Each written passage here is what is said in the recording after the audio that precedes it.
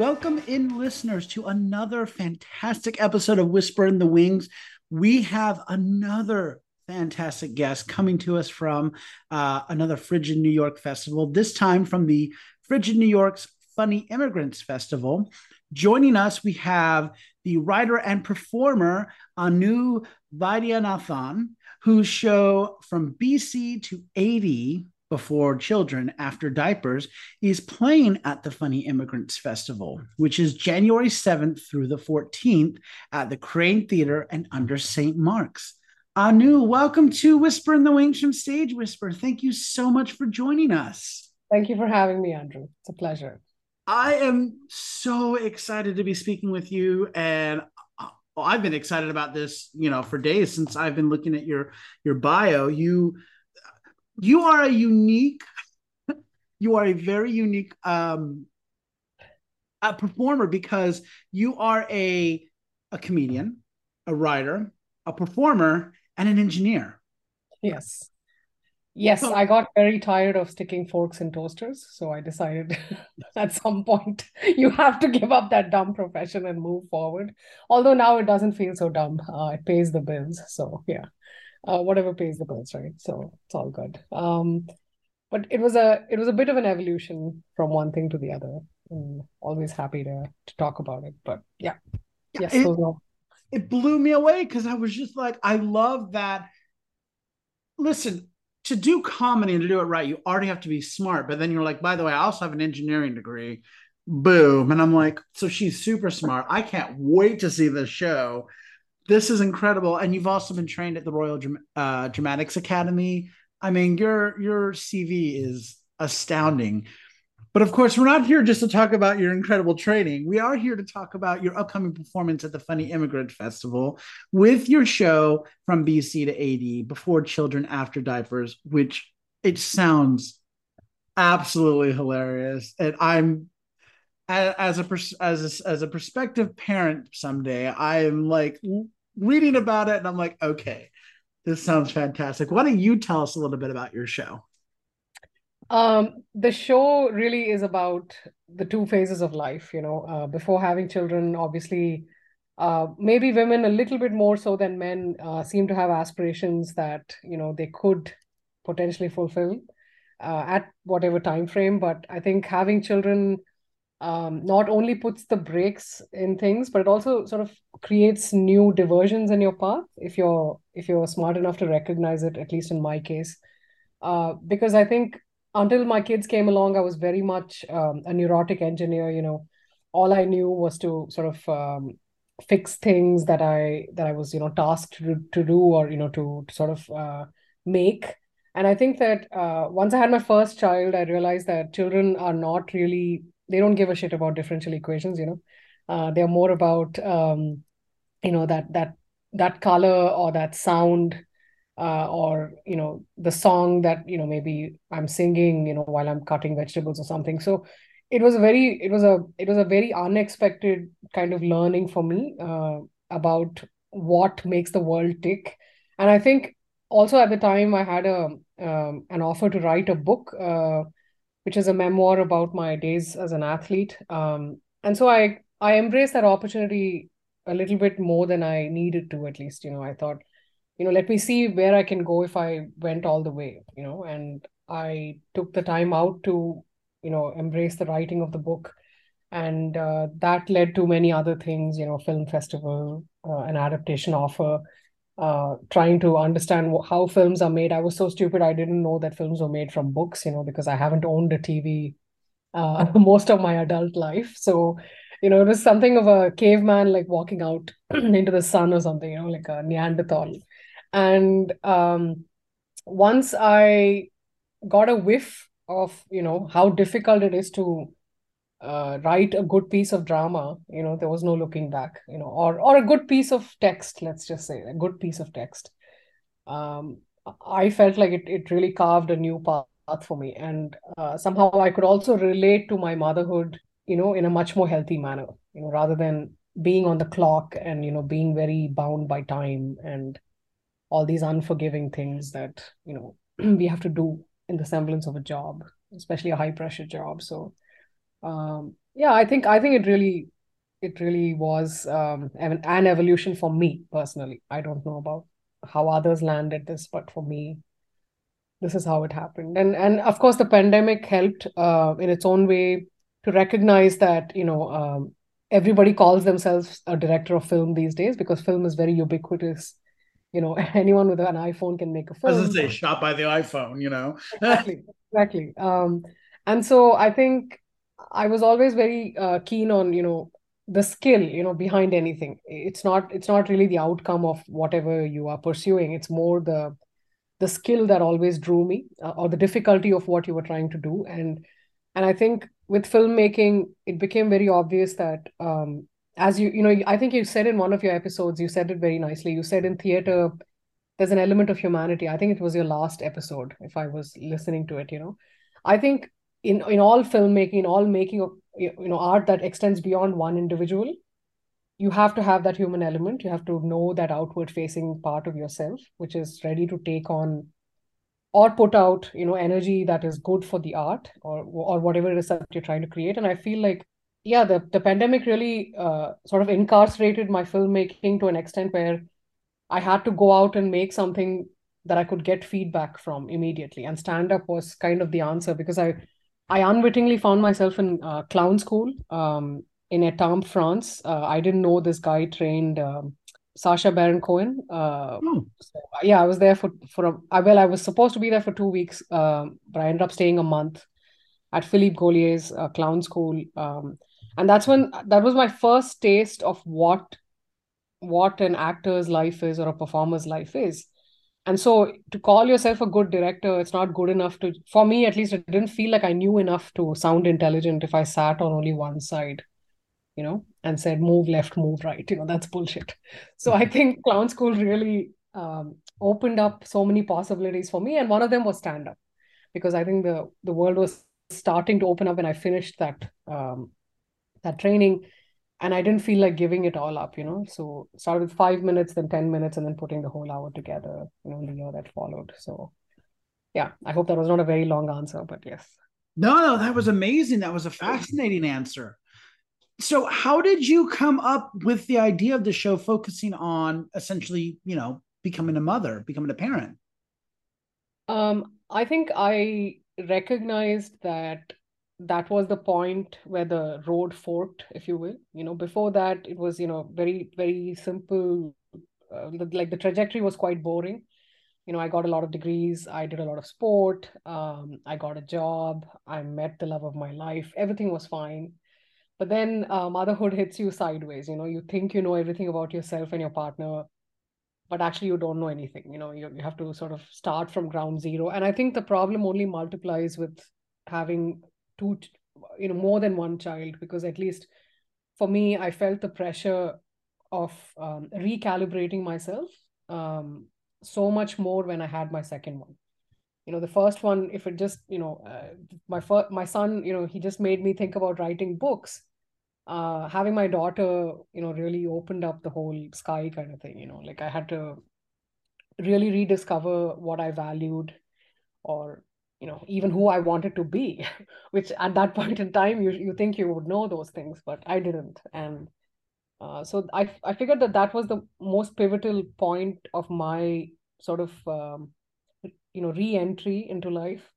And I thought, what a great moment to sort of make fun of, like take it easy, because it's also something you can wax poetic about for years, but that's all boring.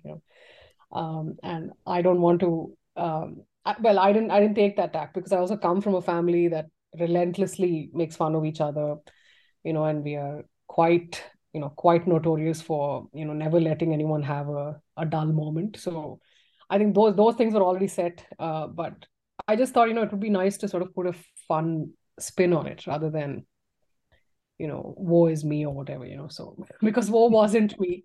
My husband is very much a very hands-on parent, and I think Indian women, at least some of us, have had the opportunity to be far more empowered than most of the world might think of us to be. And so I think there was no woe, so there was more fun. And that's how it got started. Now, you'd mentioned previously that obviously it's hard to direct if you don't have the experience on the other side, knowing how the actor works and that. So what has it been like developing the stand-up show with that director's knowledge, now with the actor's knowledge, and now with the writer's knowledge? How's that been developing this show as a whole? Oh, it's been very, very difficult. And yeah, nothing I would prescribe except to my worst enemy. And I think, but to be very honest with you, I think that there is a difference between stand-up and acting because at least the reason I do it is because, it gives me a way to sort of equalize, and because, my job is very outward facing when I make a film. I'm a woman in a pit of men, mostly men. And so I feel like stand up gives me the opportunity to directly say whatever I'm thinking because I am like that. I'm a very direct person, which does not help the human element of making art, as you said. But I think that stand up is a little bit different from acting. I don't think I have any chops for acting at any point of time in my life because I believe that at least in having the great privilege of being around so many people who've dedicated themselves to this very difficult profession, I feel like it needs a it needs a different it needs a different psyche, if you will, to be an actor than I have. But I think stand up is kind of a halfway house. It's kind of that place where you can still express your ideas directly, make fun of the world, make fun of yourself, whatever the situation. But you also, you have this, and you have a platform to communicate that idea with just a mic. That's all you need, really. You don't need, or just a platform. You don't need much more than that. And in terms of concocting the show, I think it really helped that I was a writer because that part, felt a little bit smoother than maybe some of my other peers. But what I really faced a huge challenge with was in building the performance piece by piece, 5 minutes at a time, testing the set, then figuring out how it fit into the bigger scheme of things. And then as a director, I only had that view of myself after I had done the whole Edinburgh Fringe. After 25 shows, I could say that, okay, this really didn't work. Because, the problem is when you write and you perform your own show, you're too close to the material and you Mm-hmm. don't feel, even if people give you input, it takes a lot of time for it to seep as far as it should, for you to incorporate that change. So these were the kind of pitfalls of writing, directing, performing. If it were up to me, I would really have someone direct me in the future because I feel like, um, that would be invaluable. But that relationship is a very difficult one, as we all know, right? I mean, actors and directors, it has to come with, or performers and directors, it has to come with this very trusting sort of tunnel. And of course, for a stand-up comedian, we don't have that luxury, very often. Yeah. So The yeah, audience is almost like the director, and yeah, you can exactly. only trust them so far, Yeah, because one night it could be like, oh, they loved it. The next yeah, night it's like, it didn't work. What happened? yeah, So that's a exactly. great, great point to bring up. Yeah. You mentioned that you performed this at the Edinburgh Fringe Festival. So how long have you been working on BCAD? To be fair, I only started stand-up 29th of September 2021. So it was within 12 months that I built the show. Only because I think I was also in a phase of life where I was so parched for feedback, because we'd been indoors for 2 years. We couldn't do anything, like our hands were tied. I was not part of a film school, so there's nothing taken care of in terms of making films, or even there was no enabler. So I was really so thirsty for feedback and so thirsty for any artistic sort of opportunity, so these 5 minute 10-minute sets, at these big clubs, because in Europe I think there is a bit of a renaissance when it comes to comedy. It's not like the rest of the UK. I feel like there's far more air. You can play a lot, you can play as much as you want, really. And so I was very greedy to breathe that air in, and so I went out almost, every week. There would be a set, that I would try to perform or perfect, and that made for the 12 minutes. And there's one big club in Berlin that's been my sort of token home, my honorary home, because the guy who runs it is also a kindred soul, like he's very very kind and very aware of how difficult it is to be an immigrant and try to do this, So I think he gave me this kind of platform that put me in front of 170 on a good night, and then there is no hiding, right? You either suck or you got it, so there's no hiding, and that really helped me. And so I built it over, whatever, like 10 months. And the hour, I did a few tester shows. Of course, nothing prepares you for the fringe because it's also a lot of time on your feet if you're self-produced. It's like you're basically busking it. You're getting in on other lineups, you're handing out flyers. And I was very insecure because, it felt very much out of my element to be there in the first couple of days. But then that congregation of artistic energy like did a number on my head, and somehow just lifted my soul to a great degree. And I survived. There was no problem. My kids came and visited me for about 8 days out of the 25, which was the hardest part, because that separation. But I'd spoken to other comics who had children, and they'd helped me a lot in planning everything. And so it really helped, yeah. And I was also part of the Soho Theatre Labs. So there was a lot of good things that happened, that brought me there. And so, yeah, it took about 10 months to write, and then it'll take me 2 years to unhinge from it.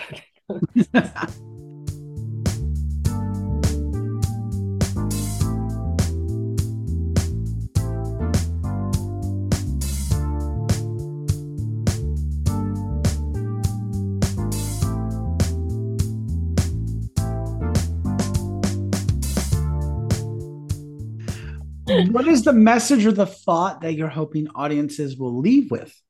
The message I'm hoping they leave with is two things. One is, parenting is really a game of attention.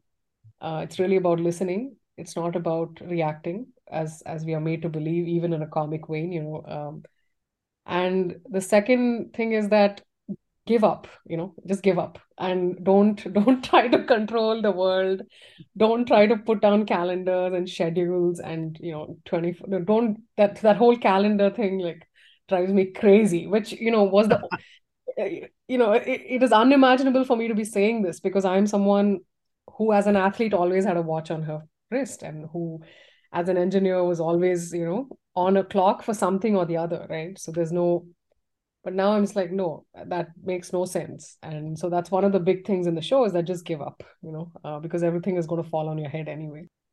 I like that optimistic message. Just give up. Just give up Yeah, now. just give up. And then you won't be disappointed in the long run. Yeah, exactly. And to be fair, I think give up is it's much more profound than just give up, because my husband recently got me a book about Zen, Zen meditation, where he says all of meditation is all about just sitting down. And I thought, yeah, he just gave up and he sat down and that's it, So yeah, it's I think I'm looking to the great Zen masters for my next piece. So yeah.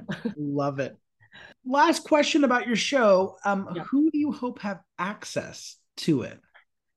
I'm very taken by that question because the Fringe really surprised me. I believed when I began playing that my show catered to a certain demographic, right? I thought it would be parents, it'd be women, something, whatever was going through my head because you had to go through the process. But I feel like the Fringe really threw me because it showed me that the cross-section of audiences was far more diverse than I could have ever imagined. So if that's your question, then I would want everyone to have access to it. But I'm not sure if that's your question. Is that your question? Who in terms of demographics or anyone? Yeah. Or just like, is there a specific group you hope are able to gain access to see your show?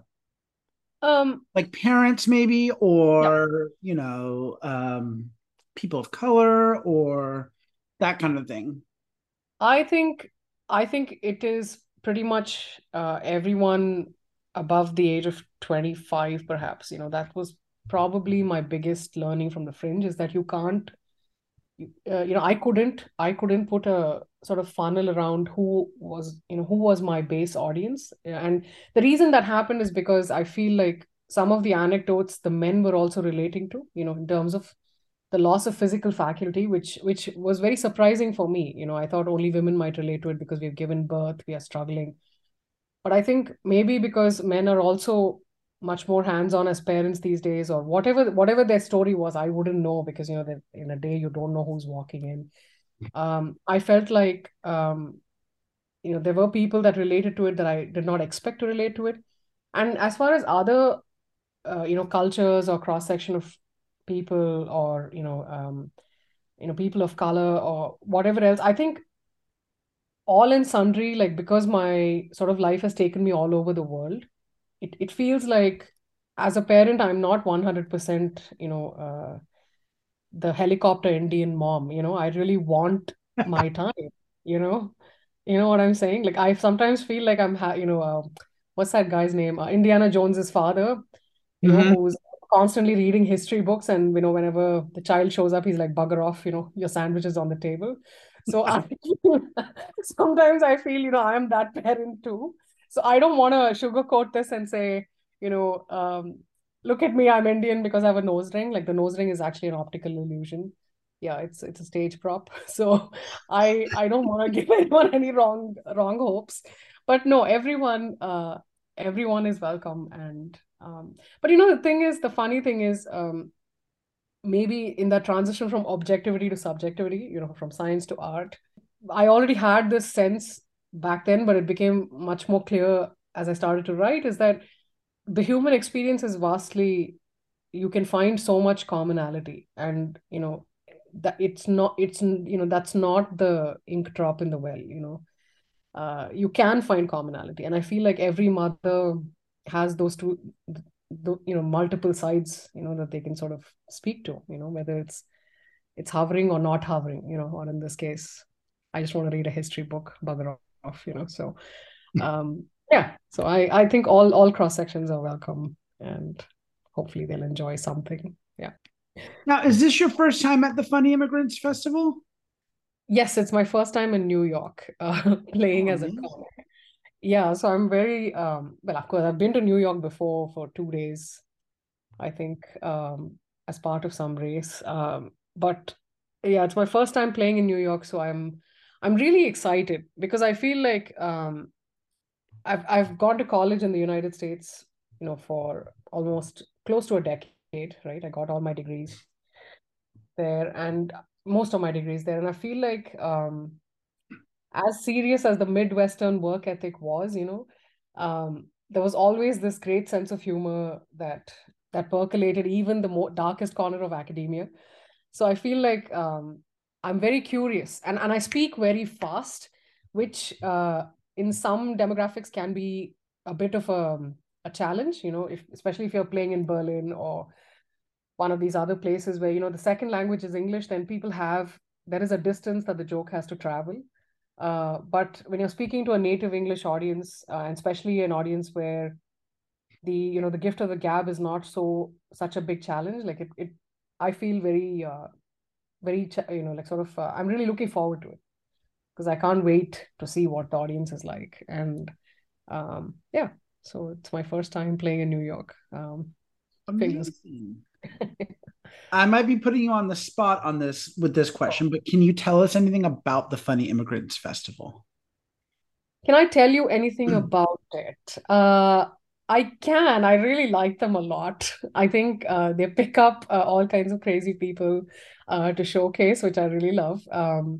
And I've had friends who've done it in the past who sort of said very good things about it. So I feel like if there be a gentle landing, into this new world, if you will, I feel this would be the best introduction for someone like me.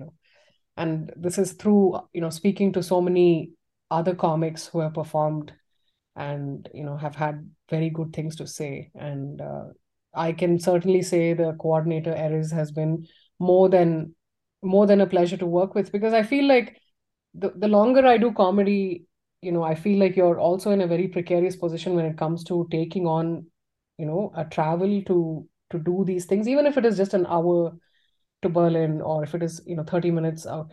And I feel like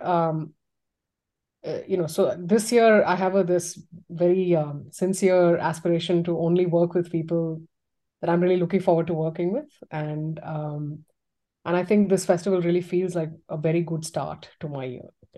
That's what I can say, and it's New York, so I can't ask for anything more. So this is a festival that they invite essentially non-American comedians to perform at. Is that right? Well, it seems that way, and from the roster, it looks like most of us are not from the US. Uh, there are a couple of Europeans. There's me. Uh, I believe Lucy Pohl is on it, who's a local comedian. But I've seen her podcasts. She does something around around immigrants as well. And I feel like whatever the theme of the show is, it's more the dealing with the people that has been the most fun so far.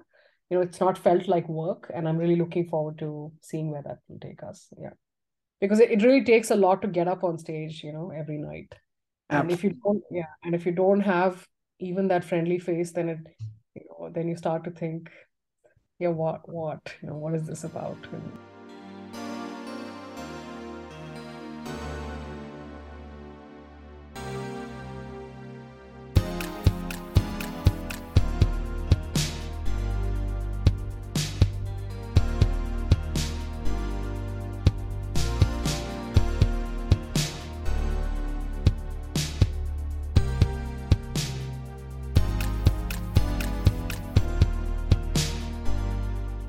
So shifting it back to you, what shows in the past or playwrights or composers have inspired you or do you love? Well, the most influential writer, at least from the time I started to now, is probably Arthur Miller. Mm-hmm. And I used to know Death of a Salesman by heart at some point in my life. And I feel like yeah, the reason he's so prolific is because my dad used to be a salesman, and I feel like in the early years of his life, and I feel having witnessed that as a child and then reading this as an adult really showed me the possibility of a tale well told, because, that is all fiction for you. You start with a sliver of truth and then you let your mind run, and I felt like there is no better play to sort of introduce yourself to, when it comes to setting the bar. And of course, his whole group was really talented. And one of the first books I read on the craft was probably Kenneth Rowe, who taught Arthur Miller, where they talk about, what good dramaturgy means, And in terms of other playwrights, I have a whole slew of them, including Tamilian playwrights. I'm of Tamil origin, so I also greatly worship, the cinema that comes out of our own backyard, especially the cinema made in the 60s and 70s in South India across languages was far more, I don't know, it's kind of a different mind space altogether, because all these issues about women and how the world looks at whatever that term they have for us, the third world, all of that representation back in the 60s and 70s was far more bold and empowering than it is today, in modern Indian cinema, where we are showing the empowerment of women, maybe by saying that we have equal access to earning or whatever. But I feel like those conversations were far more prolific in the 60s and 70s, where they also talked about sexual freedom.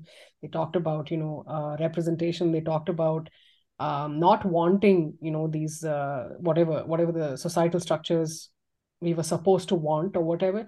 And I feel like actually there's a whole cornucopia in Tamil dramaturgy as well. Obviously, because most of my education in film has been in London, a lot of and a lot of the plays I have watched are, in the West End or the smaller theaters in London. I'm very keenly aware of the new playwrights that are coming up. There's and from the Fringe, there's Liz Kingsman, who's done the One Woman Show, which I'm really looking forward to watching. But the one play that I really regret not being able to watch in person was probably Fleabag, because I think that that whole thing is like a meme at the Edinburgh Fringe. Because she's, for good or bad, I really find it funny when men get very indignant about the fact that Fleabag is a meme, because I mean, whatever she did with that play, I don't think I don't think it ended at just the creation of the TV series, because there was Hmm. that play where that actor was on stage for 25 performances, sweating it out on the stage, and doing things that were performatively engrossing to an audience, So I feel those are the kinds of things that it really interests me, to see the history of things, and to sort of see how far you can take an idea. And I can name all the playwrights I love. Of course, in Britain, they're greatly biased towards this bald man called Shakespeare. He haunts my dreams. Take two now? Never heard of him. Yeah, me too. Yeah, me too. Like who?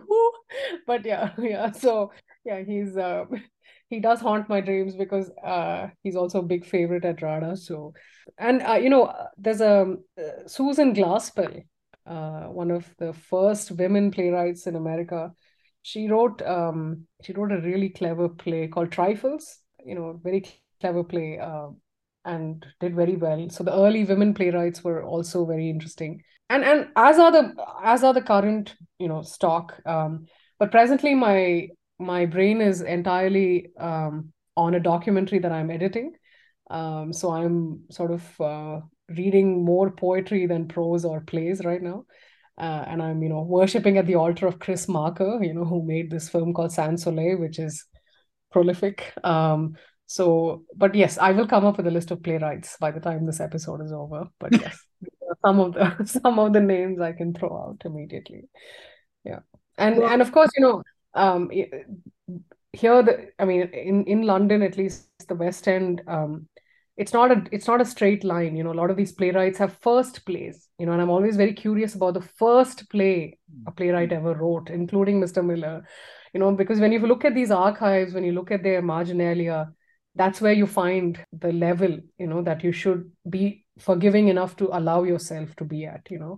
yeah. And and yeah, I've read a lot of the archives of the UT Austin library, where you just have tons of stuff. You can just go through tons of stuff that you can then sort of tell yourself, okay, if it's crappy, it's crappy. That's fine. So everybody had to start somewhere, and then you move forward. So Exactly. They don't get the number one hit right out the gate. They have yeah. to start somewhere. And then you're like, I can't believe that they wrote this. They wrote this incredible work and then they wrote this. And it's like, yeah, because they had to learn how to grow. So, have you seen any great theater lately that you might be able to recommend to our listeners? Great question. See, at the Edinburgh Fringe, I was unfortunately a supremely busy nerd who was self-obsessed and only about my own show. I was so out of it that I had absolutely no time to do anything else. But I'm just thinking about the last play I watched. I think this was actually pre-pandemic. There was a play about Rothko at the West End. There was a play about Rothko at the West End that I really liked. I've watched all of Jez Butterworth's plays. I don't know if you know of this playwright. That's, yeah, yeah. He wrote Jerusalem, and I watched that. But this is all pre-pandemic. I cannot, cross my heart and say that I've actually been back in a theater post-pandemic, because I haven't had the opportunity. But yeah, these are some of the playwrights I've watched. I'm also, at one point, 2.5 years ago, I used to keep my ear to the ground about the new writing that came out of the National Theatre, or not so much Soho Theatre, because they're at least more known for their comedy than drama. And at that time, I was quite serious about drama for whatever reason. That was the wave I was on. But yeah, these are very few names, but yeah, these are the only few things I remember watching of late. Although I think they did Mamet's what was the name of the play where there's a woman who alleges sexual assault? Oleana. Oliana, that's right. What is your favorite part about working in the theater? What's my favorite? It's okay, I have an answer for this. As democratizing as film is, and that's why I love it, because I still think that theater has far too many gatekeepers than I would like. As democratizing as film is, I feel like theater has two things film never will have. One is, the liveness of every night, because every night is different. Every night is different. It's just different. You don't know what, because as the initial theater makers and I think Peter Brooks has said it somewhere, as has Golier in so many words, although I could never understand exactly what he was saying, is that you are completing a circle in performance. I think Peter Brooks said that. It was not Golier. He said that there's a circle, in a performance. It's not just the actor or the performer saying something. There's something that goes out and then comes back to them. And that's maybe the shared breathing in the space or whatever the energy. And I have had very strange patterns at the Fringe myself. Like Sundays, it seemed like everyone was hungover. And they would all sit like this, and you'd be like, why do I have to be on the stage for an hour? And on Thursdays again, I would find this huge sort of line of Scottish grandmothers who would be very intent on correcting me that it's not diapers, it is nappies, and how I got my English wrong. So, it was always on a Thursday that happened. So I feel like it's the liveness of every night that film can never have. It can never have it. You shoot on whatever camera you want with whatever class of actor. I don't care. It's never going to happen. And also the fact that as a performer on the other side, it feels like that there are that many more chances. Especially if you're a stand-up and the stakes are very low and it's on you. So you feel like you can have a bad night. That's okay. Because there is, or you can have a bad 5 minutes. That's okay. As long as you're able to catch yourself and sort of Yeah. power through, to the next 5 minutes, because you're given so many chances, as a performer, which I'm sure for the number of short films I've made, how many takes can I give my actor? I can give them 9 takes, 10 takes, a dozen, 25 if somebody funds my films, but I'm just saying, how many takes can I give my actor? But here, I think the bucket is a little more endless, and it's up to you to discover, you know, what to make of it. And that's what I really love about the theater. You don't have that. And also, as a filmmaker, especially the ones that keep evoking this nostalgia about films belonging to screens, I think that comes from the theater, because you feel like a performance or a film is a shared communal experience, which watching something on Netflix really can never be, even if it is a stand-up special of a comedian you love and have watched 2,000 times, it's somehow never the same, and yeah, I think theater is very different, very, very different from film. And I love it for those aspects. And also all the actors that I've worked with, that are trained as theater actors, I secretly like them better. Don't tell anyone. So yeah. So yeah, it's a different world. But yeah. That's going to say between you, me, and however many listeners we have out there. We've come to my favorite question I love asking. That is, what is your favorite theater memory? My favorite theater memory is again watching a person whose name escapes me, but I hope will come back to me at some point. This is the guy who played M in James Bond, the British actor who played M in James Bond. I think he's Ralph Fiennes. I don't know how you say his name. He also acted in Made in Manhattan, so I think that's quite a variety there. But he did a play in the West End, but it was pretty much a poem, right? He was reciting a poem, but they had converted it into a play, and it was very, very stunning to see how much you could do with how little. Basically, they just had three pieces of wood, on the stage. Like it was a like three curt like it looked like three rectangular pieces of wood, which you could arrange in any which direction you wanted, and a couple of lights. That's it. I think maybe this is the most minimalist Western production I've ever watched, and to watch him, go through that hour and some, and doing so much with so little, like that really evoked this great pleasure, as an audience member, just to see that, and just to sort of witness someone talented, obviously, for whatever, for the years he has been on stage, but also as a maker of things, it was very inspiring to see how much you can do with how little. And I'll tell you the name of the play as well in 2 minutes after I look it up. But yes, Was it Ralph Fiennes? Ralph Fiennes. Yeah, I think that's how. Four quartets. It's T.S. Eliot, and he Hmm. was spectacular. He just blew my mind. It was one of those afternoons where you take the cheap ticket, and you carry all your bags, you throw it into the cloakroom, you wish to God you just make it out for your $25 flight. And you're thinking, oh God, I hope this guy is good and or that the understudy is not playing, and you just sit down and you're mesmerized and you're like, thank you, God. Thank you for letting me buy this ticket, because it was really, I mean, it was just amazing what he did in that hour. And, it didn't, there was no drop, I would think that, see, I've obviously short films are, financially extremely constrained. And I've witnessed that when you have one actor having to carry most of the load, it's very boring for the actor, when you don't have another actor to cue off of or give you any energy. And so I've always thought that monologues were very, very difficult inherently, because it's all you. But in this particular piece, he was just, he was off the charts. I didn't, like somebody said of some musician, no false notes, nothing. There was no fall anywhere. It was like, when I mean, am I still listening to this? It was amazing. Oh, So that's four amazing. quartets and Mr. Ralph Fiennes, yes. It's Um, amazing.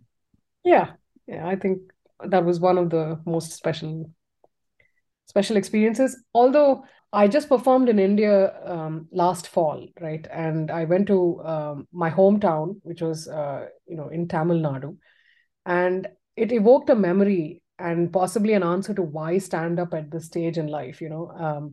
I remember when I was 16 or 15 witnessing one of the most prolific Tamil comedians on stage. I was trying to jump out of my boarding school because I had decided I've had enough of this crap. I need to get out. I need to call my dad and say, get me out of this stupid school. but but that school was very wily. They knew how to keep their students in. They would regular programming of the great arts and entertainment folks. And this guy was on stage one night, on the night that I was planning my escape. And I just sat down and I couldn't get up. I just thought, this is crazy. How can this guy hold court for 3 hours and people don't get bored?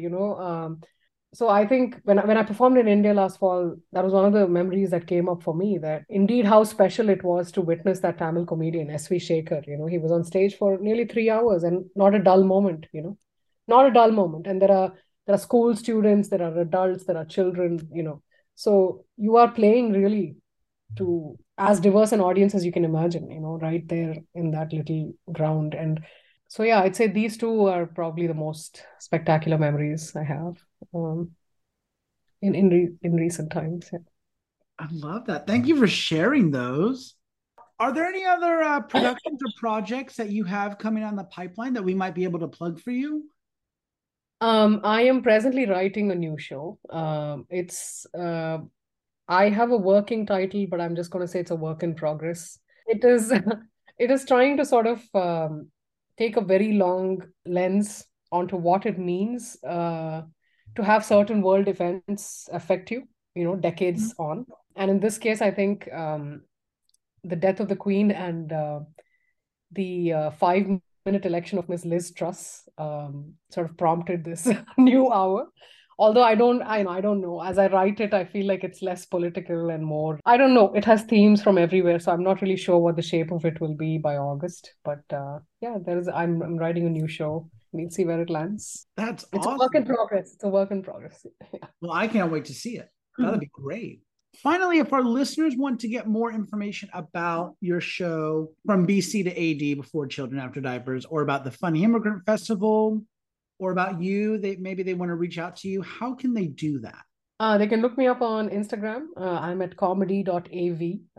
And I also have a website, anuvaidyanathan.com. All my comedy work is on that Instagram page, with links and everything for tickets. And yeah, if anyone wants to reach out to me, I think that's possibly one way to do it. And yeah, learn more about my work.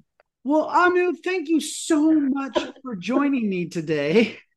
Thank you And for letting me bumble on, yeah, about playwrights and names that I couldn't recall quickly. But no, yes, I appreciate. I'm sure that I'm going to get the list, and then I'm going to be like, quick edit. Here is Anu's list.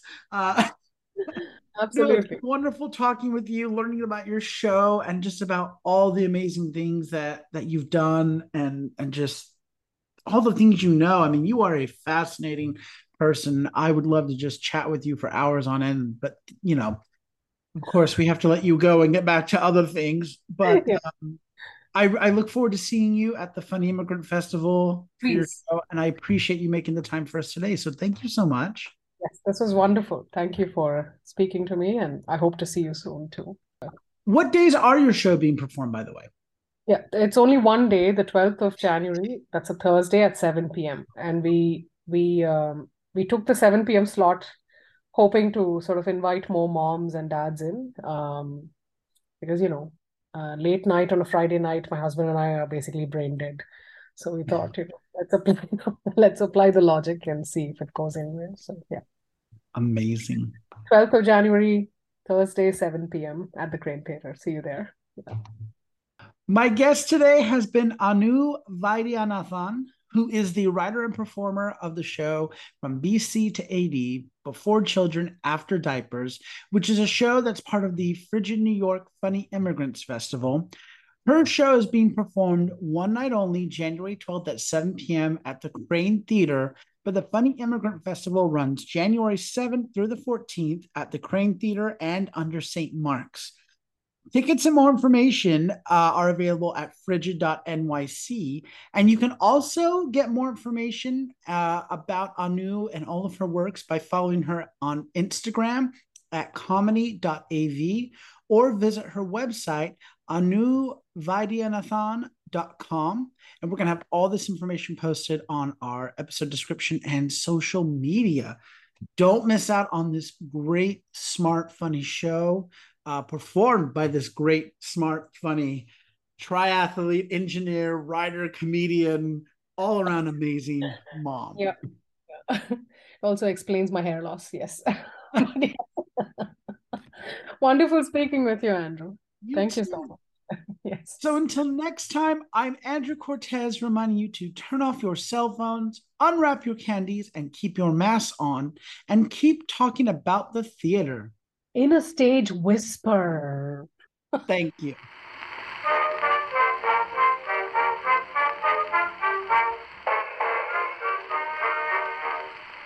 friends from old New York town met in a foreign land.